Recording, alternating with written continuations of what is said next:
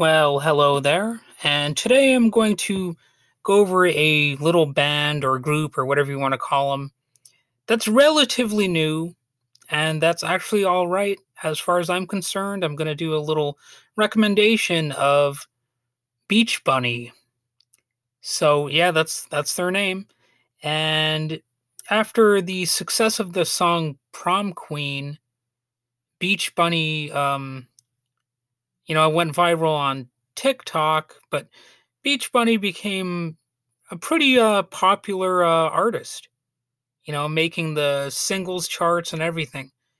They're originally from Chicago, Illinois, and the song Prom Queen came out in 2018.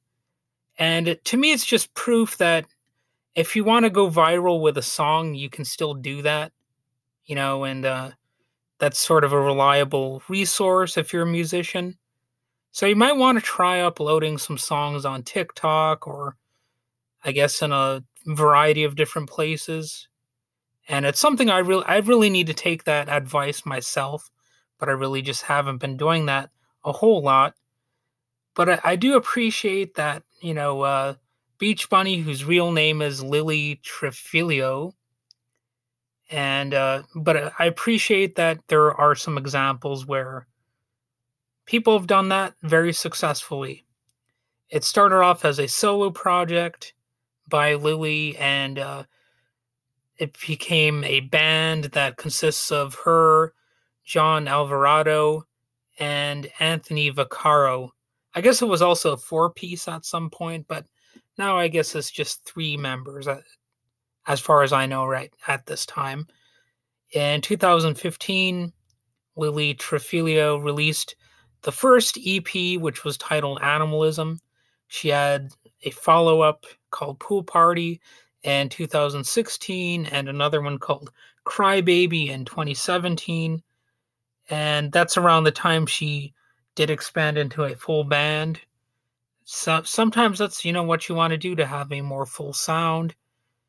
And I found that some people, as they grow as an artist, or however you want to put it, they find out that there's a little bit more strength in numbers, I suppose. You might have people, contributing their own energies and their own ideas to a musical project. And it sounds like that was the case here. To me, Beach Bunny represents the idea that you can still be successful musically even if you just have a home studio. Now, I don't know, maybe it wasn't just a home studio thing, but it kind of sounds like it was. And I do like these DIY, almost rags to riches stories that can happen in music. A lot of those rags to riches things, they're fake. You find out that, oh, this person actually did have some rich people helping them out early on or whatever. So it wasn't necessarily just market forces alone. But sometimes you do have a more genuine type of story like that, and it's not just nepotism or what have you. So really, that's all I have to say about this band. Just that they're like sort of they at least inspire in me the idea that you can be a plucky underdog and sort of succeed, or however you want to put it. I think even though there's plenty of myth making involved in that kind of stuff, I think when there are genuine examples, it can make anybody a little bit more optimistic, and a little bit of optimism, I think, can go a long way. So, yep, in a way, Beach Bunny represents the American dream. So, on that note, I'm going to basically end this little mini episode for you. And I do have another episode that I'm going to be publishing in a short amount of time here that's more, I guess, politically philosophical. So it's not all just music stuff on this channel or whatever well, is it a channel? I don't even know. I don't even know what you call these things that you put a podcast on. Network, um, whatever.